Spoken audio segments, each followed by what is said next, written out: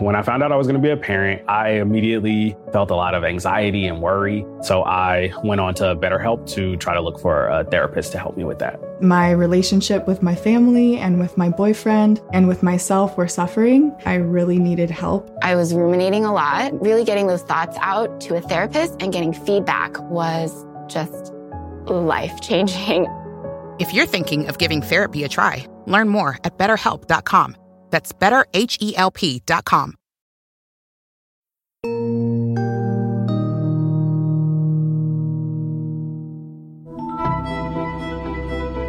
Hello, and welcome to a breaking news edition of Prosecuting Donald Trump. I'm Andrew Weissmann, and I'm here with Mary McCord.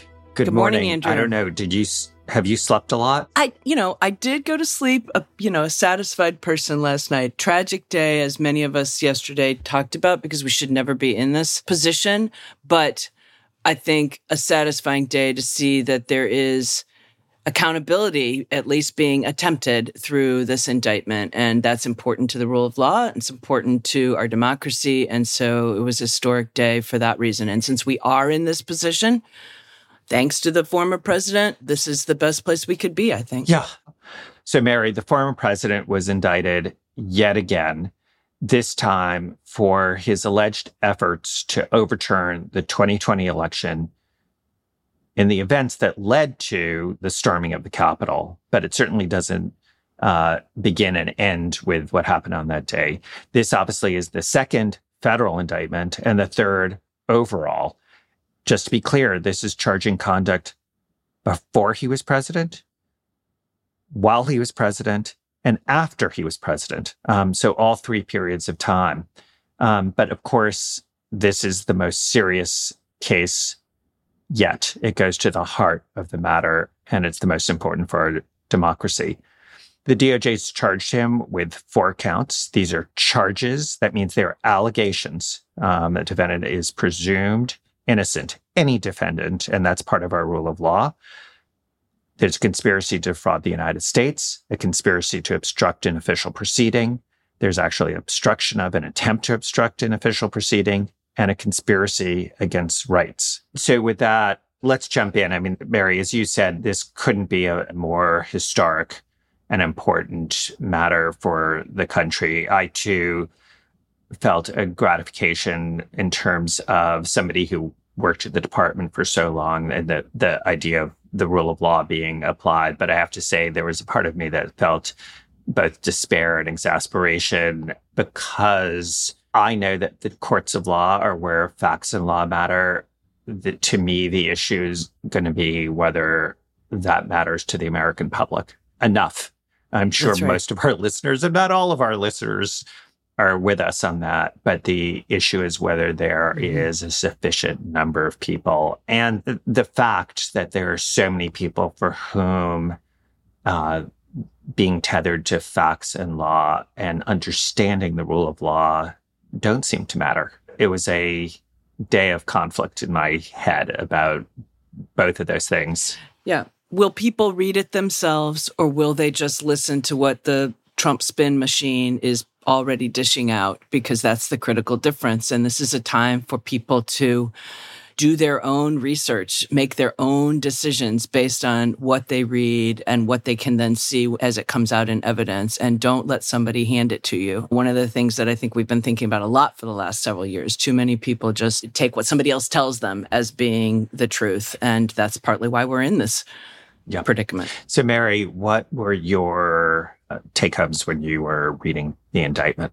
So obviously we could talk at great length about the particular offenses charged and the evidence supporting them, but just zooming out 35,000-foot level, I have a couple of takeaways. And one actually it relates to the point I just made about, what people accept as the truth. And I think the way that this indictment handled the ideas of lies and false claims was very nuanced, but very powerful. So Jack Smith said that this was a scheme that was fueled by lies, but the indictment just already in paragraph 3 makes clear that none of the offenses themselves are based on charging lies. In fact, the indictment says the defendant, meaning Mr. Trump, had a right, like every American, to speak publicly about the election and even to claim falsely that there had been outcome determinative fraud during the election and that he had won.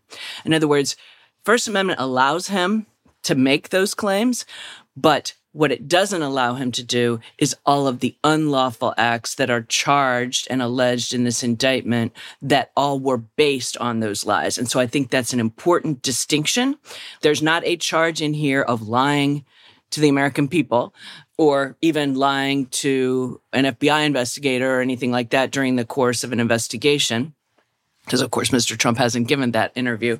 But the indictment is replete with lies being the basis for the actions that then are alleged to violate the law. So, for example, every phase of the scheme is built on lies. The directive not to count the ballots immediately after November 3rd that were, still being counted for days and weeks was based on lies about election fraud. The fraudulent elector scheme, the scheme for electors for Donald Trump to meet in the swing states and cast their ballots for him was based on lies about election fraud. The pressure campaign on the states, the pressure campaign on Pence, ultimately the incitement, and that word is not used, the incitement of the crowd on January 6th, these were all based on lies. So I think that Jack Smith was right to say it was fueled by lies, but lies themselves are not on their own unlawful. Can I interrupt? Because it might be useful to, because I had a similar take. Break that down, sure. One of the things I thought was so skillfully done was not putting too much weight on what happened at the ellipse. And they just avoided the incitement issues of the First Amendment and went straight to conduct. Mm-hmm. You can say whatever you want. You can't act on it. And you can't be saying the lies, asking people to act on it. So in the same way that you can't say it's First Amendment to go into a bank and say, give me all your money. I mean, you have a First Amendment right to say that, and it's also a crime. Yeah. So that's important, though, because once it becomes a crime, it's no longer protected by the First Amendment, right? So, I mean, if they had decided to charge incitement to insurrection based on speech, then that would have been the question. Is that still protected or is it not protected? And they avoided that, like you just said. Completely. And that was my first take, which is that it was just so skillfully done in terms of avoiding those kinds of, that legal morass, in the same way that they, I think, avoided a legal morass in not charging insurrection, which, we had talked about that we would, on all things being equal, we would not charge it. It would have raised big issues that would have, at least rhetorically, been able to have been used to say this is selective prosecution. No one's been charged with it since the 19th century. No one was charged with insurrection in connection with the January 6th assault on the Capitol. That one of the remedies for insurrection in the statute is not being able to hold office. All of that we talked about would have been able to be used by Trump and his allies, and would have, both rhetorically and I do think the selective prosecution claim, while there are answers to it, would have been raised in court. And they just avoided all that by going with charges that are either bread and butter or have been routinely charged in the January 6th case themselves. And maybe with just the exception of 241, the violation of civil rights, which also to me fits like a glove and has been brought so many times by the Civil Rights Division of the Department of Justice. Yeah. Yeah. So I do want to, I think we should come back and talk a little bit about 241, but I want to give a second big picture because it directly relates to what we're talking about incitement and violence. Yeah. So Mary, it's great that you're interrupting you to get us back on track, because I think I told you that I was going to be a bit of a mess this morning based on, I think, what is it? Did I say I never do math in public? And even though I don't really think of this as public, I think of this as just you and me chatting. Yeah, right. But it ends up being public. But I think that means I slept like 2.5 hours. So it's kind of a mess. Anyway. But see, that's going to hit you later tonight. Like right now, you're probably still good. I still have a lot of adrenaline and caffeine. And also I had so much caffeine last night. I think it's like it's still in the system. Okay. So the second big picture. We'll have to have an episode just on that. Yeah, right.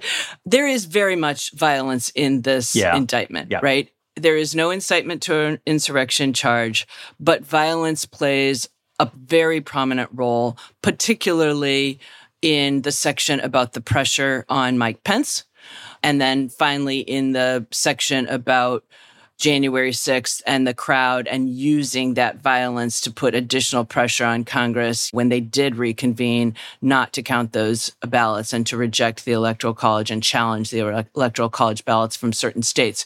But on the sections of the indictment about the pressure on Pence, it just goes tweet by statement by statement. It starts even in December, but even if you just focus starting on paragraph 96 with January 5th alone, the public statements made by Mr. Trump falsely saying, and he knew it was false because he'd been told by his advisors, he'd been told by the vice president, he'd been told by multiple people that Mr. Pence did not have the power or authority under the Constitution to reject these Electoral College ballots or to send Electoral College ballots back to the states.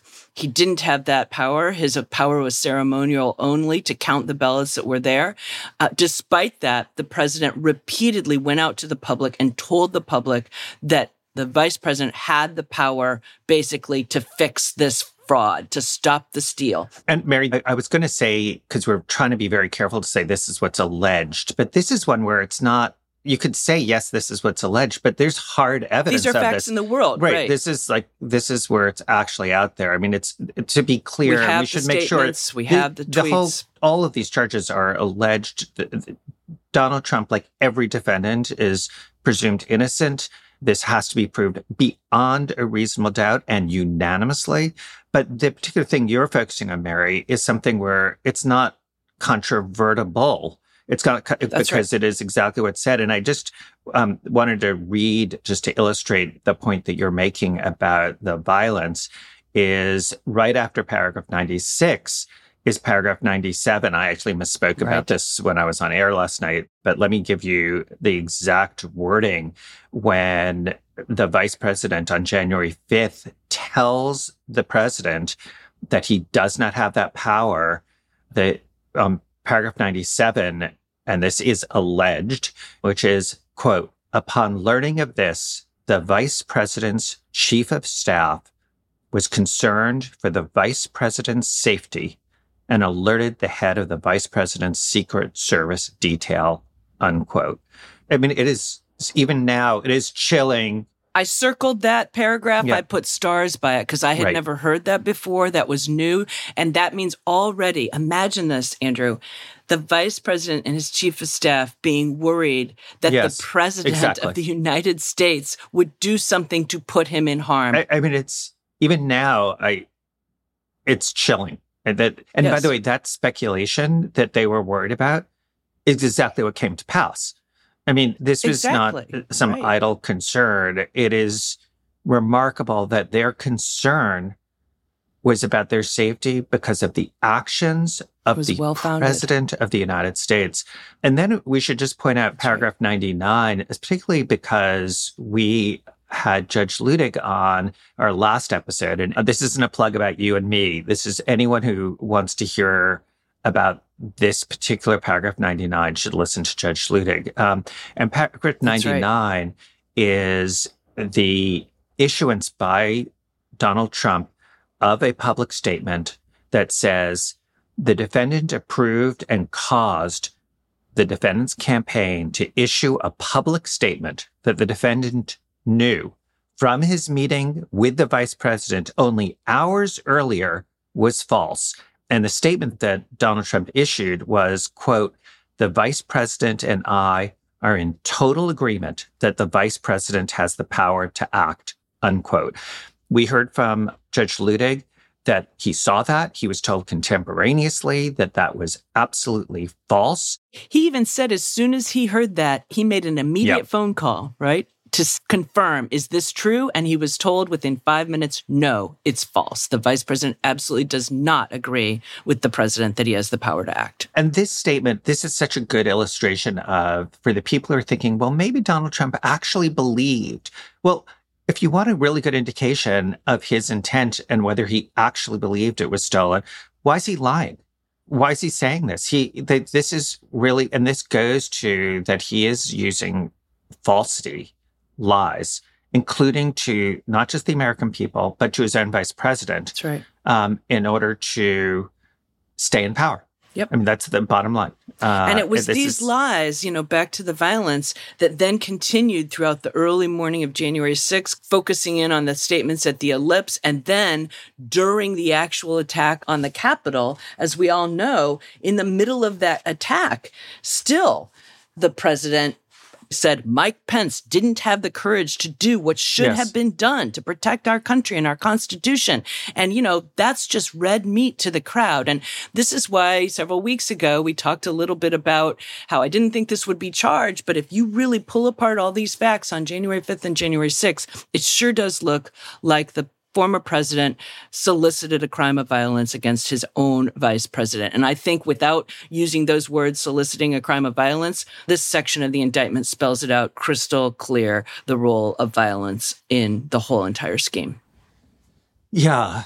So again, I find that these charges so dispiriting in terms of what happened. It's so hard to express and for people to understand that. I think I've told this. I remember the first time I went to the White House, and it was during the Bush administration. I had not voted for Bush, and I had such reverence for the institution, the White House, and what it represented. And yes, there were disagreements. It's like Judge Ludig. I'm sure Judge Ludig and I and Mary, you and I might have differences on how we view certain things, but all within the framework of understanding our constitutional principles and the rule of law and be tethered to the facts.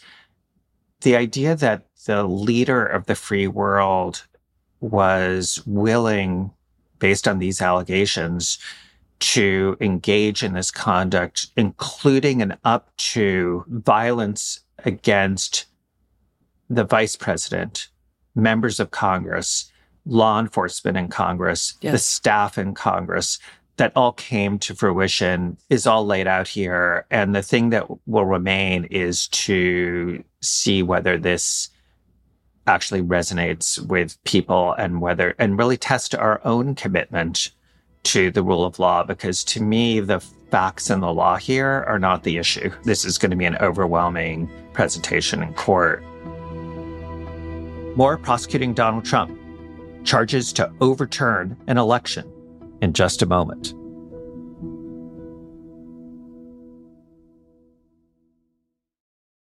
National Outlet Shopping Day is back. Join us June 8th and 9th at Simon Premium Outlets nationwide. Score thousands of can't-miss deals from brands you love all weekend long. They've got up to 65% off every day, and the National Outlet Shopping Day deals are even better. Visit premiumoutlets.com/NOSD to find a premium outlet near you. That's premiumoutlets.com/NOSD. Stressed about pests? When you have pest problems, don't call just anyone. Call the Orkin Pro. For more than 120 years, Orkin offers unparalleled service, helping protect homes and businesses from termites, rodents, mosquitoes, and other insects. With Orkin by your side, you don't have to wonder about the outcome of your pest problem. We'll solve it guaranteed.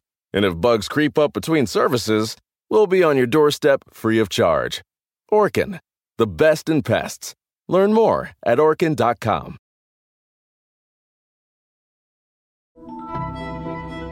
Mary, we should talk a little bit about the assigned judge. Absolutely. Because that's something that people talked a little bit about on air, but this is a district judge nominated by President Obama, confirmed unanimously by the Senate.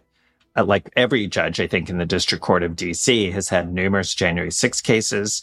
And she has her background not as a prosecutor, but as a public defender, which I think is really important because she is going to be really mindful of defense rights. She's not a judge who the government says, oh, that's great because this is going to be somebody who's aligned with us or a rubber stamp. It reminds me a lot when we found out that our cases were assigned to Amy Berman Jackson. We knew this was a judge where we had to have our ducks in a row and play it completely straight. And if we played any games, she was going to correctly be honest. Mm-hmm. So I think that's her reputation. But Mary, you've practiced so long in DC. Tell us what you think of the judge and her reputation. Sure. So Judge Chuck and I go way back because I was, of course, a prosecutor in DC and she was a defense attorney in DC. In fact, both she and her husband worked for the Public Defender Service. And so actually, in DC, I think we've talked before, the U.S. Attorney's Office where I was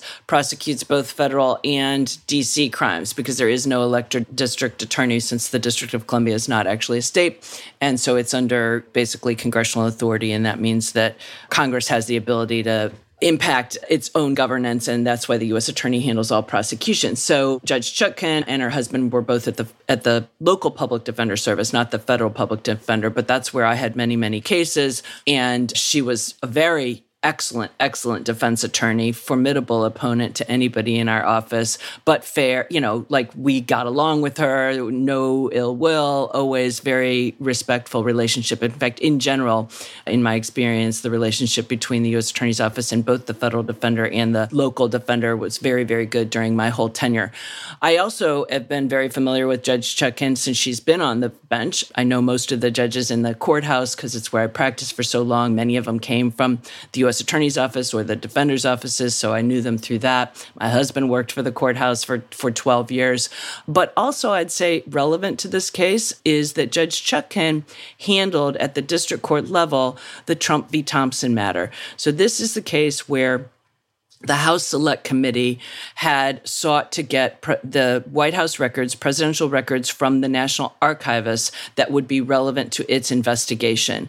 And this is the case where Donald Trump challenged that in court as the former president asserting executive privilege over those documents, saying these are presidential records. Under the Presidential Records Act, I'm asserting executive privilege so that these will not be transmitted to the House Select Committee. Now, this set up a very interesting legal issue because we had both a former president and an incumbent president. And the incumbent president, President Biden, declined to assert executive privilege. So the issue really kind of came down to a twofold. Can a former president assert executive privilege? The answer to that question is yes. That was basically decided years ago in a case involving former President Nixon. But when it is in conflict with the views of the incumbent president, what happens? And the answer to that, as Judge Chutkan found, and as the D.C. Circuit found, and as the U.S. Supreme Court declined to intervene and reverse, was that there is a right to executive privilege that the former president can assert. But it's not absolute. It gets balanced out against the compelling need for the information. And here we were talking about the House Select Committee that was investigating under its legislative powers to investigate with an eye toward potentially legislating, and its oversight powers. It cannot engage in criminal investigations, but it can engage in investigations in furtherance of its legislative powers. And here the need was so great that under any balancing test you use, and we won't get into that today because it's super complicated, there are multiple tests you could use, but under any test, including the one most favorable to the former president, he loses. And again, Judge Chutkan ruled that way. It was appealed to the D.C. Circuit. D.C. Circuit agreed with her.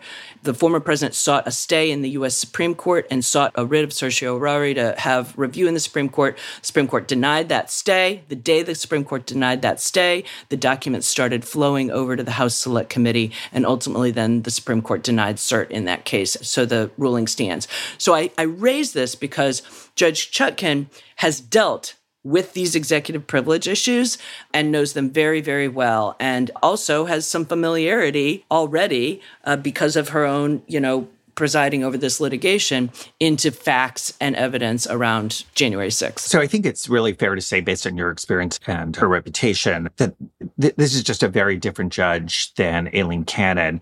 And I don't mean that in a disparaging way. What I mean is that you have a judge who's just much more experienced with controlling the courtroom, dealing with January 6th issues, and in important and novel matters, gets it right. She has not been reversed twice, for instance, in scathing language by the circuit court, the appellate court. So I think that's all very good for the rule of law. And I think her background shows she will give a very fair trial to any defendant, including Donald Trump, which is as it should be. And I think that's a really good segue to where are we going from here? We know that Thursday there's an arraignment before the assigned magistrate judge. That's sort of a relatively pro forma matter. Yep. And then in short order, there will be a court appearance before Judge Chutkan. That's right. And I wanted to ask you about what you thought in terms of the case going to trial, when that would happen. We know that Judge Ludig told us in the last episode, just to keep plugging that because he was so fantastic, that his view was that there was no reason that this case could not be tried, and in fact should be tried before the general election. And then particularly one of the unusual features in the indictment, which we didn't really talk about, but it's definitely in my list of things, was the 6 unnamed, but at least 5 of whom are very readily identifiable co-conspirators. Right. And I actually have a lot to say about that, but I'm going to try and hold my tongue, especially since I'm kind of not doing too well on being articulate this morning. But let's first talk about what you think in terms of the trial date, and what do you think is going to happen there? What do you think in terms of the government, in terms of producing discovery early in the way that they did in the documents case? What are you sort of anticipating there? Yeah, well, I think one thing that'll be interesting the first time that Jack Smith and his team actually appear before Judge Chutkan is what they're going to say with respect to a trial date, because I assume that right now they have something that they're going to propose. And the discovery point, they're going to have everything all ready on a silver platter to hand over to Trump and his attorneys so that that can't be a basis for delay. And whether they try to seek a date that sort of threads a needle either between the Manhattan trial of Alvin Bragg and the May 20th Mar-a-Lago trial, that'd be a tight squeeze because one's March and one is May. I'm not sure that's even possible. Right. Just remember, by the way, that Alvin Bragg is open to, if that is a date that needs to be used. I just thought it was remarkable that he said, I'm not going to stand on ceremony as to who charged first. So that March date, obviously it's up to the Manhattan judge whether that gets moved, but sounds like the DA is not going to stand in the way. But do you think that would be enough time? In other words, if she were to set that schedule, I mean, this isn't the Eastern District of Virginia where there's the so-called rocket docket, which I personally have some issues with, having been not just a prosecutor, but a defense lawyer. But even as a prosecutor, the idea that you could be rushed to trial doesn't sit well with me. I agree. Late March would be 8 months. That is obviously well beyond sort of what the Speedy Trial Act presumes, 70 days, but 70 days almost never, ever happens, and certainly not in a case of this magnitude. And so I think it would be an aggressive schedule. But I do think it's possible, and I think there's a decent chance that Jack Smith will ask for a date that probably would mean that Alvin Bragg's case would yield. Even if it weren't till April, I think it would still mean Bragg's case might yield, because otherwise Jack Smith would be in the position of either saying, we'll do this after Mar-a-Lago, which is getting really late, or we'll seek to have Mar-a-Lago trial delayed in order to get this one in May. And I think that would be sort of an interesting position for him to be in. But I think that remains to be seen. I do agree with Judge Ludig, and Andrew and you and I have talked about this, that the judge will try to get this scheduled before the election, and that certainly the government will push to get it done before the election. And I think certainly Mr. Trump will push to have it not happen before the election. But that actually, segues very nicely into the co-conspirator point, because you and I were talking just, I guess, like 2 days ago about the fact, would we, if we were prosecutors... Seems like a lifetime ago. It does. Would we bring a case that involved all the co-conspirators, just a few of the co-conspirators, just Donald Trump? And this one just names Donald Trump, but it's pretty clear these 6 co-conspirators have substantial criminal culpability alleged. But Mary, I would say that's an understatement. Yes. And I'd be shocked if they're not indicted, unless, of course, they decide to cooperate. And so the question is, when will that happen? And will that happen so close to this indictment that the judge consolidates them, and then we're into a potential additional reasons for delay, because then we would have up to 7 defendants with their own attorneys filing motions, et cetera, et cetera. Right. So I do think so let me make sure everyone understands that, which is I think we both are saying that there's no way that the government's going to supersede to add those people to this indictment. The reason for one and only one defendant here, Donald Trump, is for speed.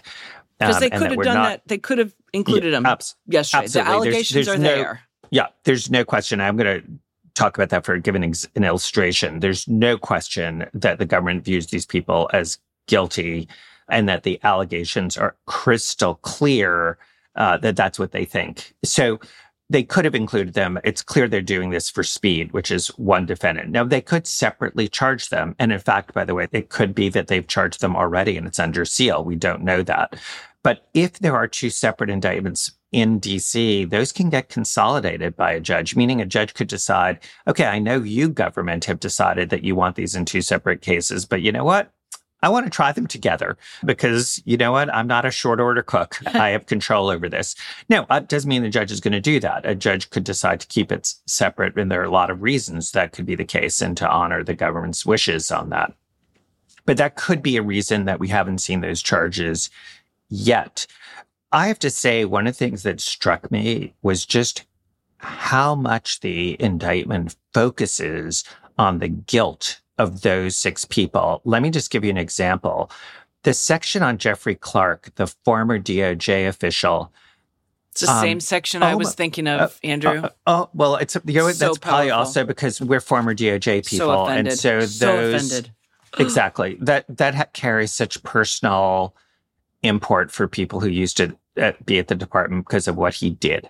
And that section, in many ways, it's not completely tethered to the former president. There are allegations that really go to his conduct. It is clear that the president would know about the key parts of it, but a lot of the conduct that's described is Jeffrey Clark lying to the acting attorney general, lying to the acting deputy attorney general. So really, he tried to extort the acting attorney general and the acting deputy attorney general when he said to them, look, I will decline the president's offer to make me the acting attorney general if you will agree to send this letter that I have written that basically would go to the states, the swing states that he believed were contested, and say, we, the Department of Justice, are opening up fraud investigations, election fraud investigations in your state. And essentially, we think you should halt everything because these are legitimate fraud investigations. And that was basically the acting attorney general and the acting deputy attorney general said, no way, no way. Yeah. There's no basis for them. We're not doing it. You want to commit fraud. B, you want to commit extortion. Yes. I mean, this is in colloquial terms. So that's just really great to have somebody in the civil division of the Department of Justice saying that to the acting attorney general and acting deputy attorney general. It's unfrigging believable. It is. It is unbelievable. It really stood out. By the way, Jeffrey Clark was the acting attorney general for most of the day on January 3rd, according to this indictment. So, I mean, the allegations are sort of overwhelming that they think he is guilty, but it's not completely tethered, each and everything that's in the indictment, to something that Donald Trump knew. To me, that's because you could, to my mind, cut and paste that and just plop it into an indictment of Jeffrey Clark. And there are various reasons that it may be done this way. One, if you are Jeffrey Clark, as sure as you and I are talking, Mary, you know you're getting charged. One way or the other, it's an opinion, it's a prediction, but there's just no reason to have taken it this way. Now, why would you do that? One is maybe he's charged already and it's under seal. We don't know it. Another is that it's a little bit like when you write a criminal complaint as opposed to an indictment. You are signaling to people what evidence you have and where you're going. And if you are Jeffrey Clark and his criminal defense lawyer, you read this, and if you're the defense lawyer, you have a serious conversation with your client about which way are you going on this, because it is going to be United States versus Clark. On which side of the V, as we used to say, do you want to be on? Do you want to be on the defendant side, or do you want to be on the United States side? And so to me, that's really signaling for these people what is about to happen. And so just to be clear, the names that people have, I think, widely identified are Rudy Giuliani, John Eastman, Sidney Powell, Jeffrey Clark, Kenneth Chesbro. And then the sixth person, a lot of speculation. And so until we really know, it's not good to speculate. Well, the reason we can identify them is because there are such specific allegations within the body of the complaint about things that these various co-conspirators said or did that we can readily verify against known facts. And so that's why these are not such a leap. And in fact, I think Mr. Eastman's attorney has already acknowledged that he is co-conspirator too. But other things are like quotes from things that they said that we can match up to things they said, or a case is brought, like Sidney Powell bringing a case on a particular day that was rejected on a particular day by the court. And we know that's Sidney Powell. So they're very objectively verifiable and not speculation. But co-conspirator 6, the political consultant, we're not sure yet on that. So things to look for, obviously, trial date, huge thing to keep an eye out for. We'll keep you up to date on that, but that's going to be huge news. Second, keep an eye out for a new indictment, not a superseding indictment, but a new indictment or indictments, plural, with respect to these conspirators. By the way, there's also a lot of evidence that's been laid out as to why state charges could be brought against them, which shouted out to me about crimes that these people are alleged to have done, which would also violate state law, for instance, Arizona. Mm-hmm. And then the third thing that I wanted to just go out on a limb, Mary, and say, particularly given these charges, given that it's in D.C., given the history of the D.C. judges dealing with the January 6 cases involving foot soldiers and the Proud Boys and the Oath Keepers, and given that we have a judge who is widely respected and believes that the rule of law is, if there is a trial here, if it doesn't go away because of the election, and if there is a conviction, so lots of ifs, I think there is no way in God's green earth that Donald Trump isn't sentenced to jail time. And I know that's a lot of ifs and a lot of, as you know, I'm in the prediction mode, which I probably shouldn't be, but a lot of people have sort of said, oh, he can't go to jail or he wouldn't go to jail because of the Secret Service. And could you really see a former president being in jail? I just think that a judge like Judge Chutkan, who believes in the rule of law and treating equals equally, will not be able to stomach the idea that lower level people will get significant jail time, but somebody who is more responsible does not. Now, that's not to say that she wouldn't consider that because of the way he might have to be protected within prison, that the circumstances, and there's case law on this, that if, for instance, if he has to be in solitary confinement, that can't be for his own protection. That can't be a factor to give him a lower sentence because his conditions might be worse than everyone else. But having said all that, leaving all of those niceties aside, it's just very hard for me to see that. And just especially because it's the courthouse where they've seen so many people go to jail for doing far less. For doing what he told them to do, really, what he wanted them to do. So, well, I'm not going to quite prognosticate yet. I'm gonna keep cogitating on that. You should definitely keep me honest. I mean, all the points you make are entirely valid. It's just, I think, super complicated, right? When you're talking about a former president with his security detail and everything else. So there's so much more to talk about when we get a chance to dive in. We didn't get to kind of dive into what some of these charges, like the 241 charge, what that's based on, and didn't get to dive in as much about some of the Republicans who really stood up. I think the paragraphs about each of the states are remarkable because in each state it was Republicans who rebuffed the claims of fraud. And I think that's commendable. And they really stand out here as having some spine that was well needed at the time. But we'll have other episodes to dive into those things. And you're getting the quick hits from us today. Okay. So, Mary, I'm going to go get some sleep. Do that. Nice talking to you. Take Same. care.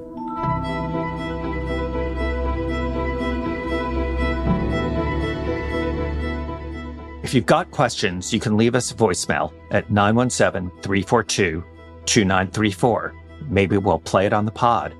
Or you can email us at prosecutingtrumpquestions@nbcuni.com. Thanks so much for listening. We'll be back next week with much more. The senior producer for this show is Alicia Conley. Jessica Schrecker and Ivy Green are segment producers. Our technical director is Bryson Barnes. Catherine Anderson is an audio engineer. Jen Maris Perez is the associate producer. Aisha Turner is an executive producer. And Rebecca Cutler is the senior vice president for content strategy at MSNBC. Search for Prosecuting Donald Trump wherever you get your podcasts and follow the series.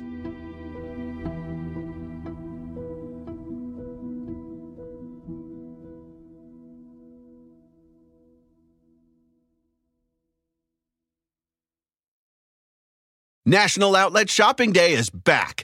Join us June 8th and 9th at Simon Premium Outlets nationwide. Score thousands of can't-miss deals from brands you love all weekend long. They've got up to 65% off every day, and the National Outlet Shopping Day deals are even better. Visit premiumoutlets.com/NOSD to find a premium outlet near you. That's premiumoutlets.com/NOSD.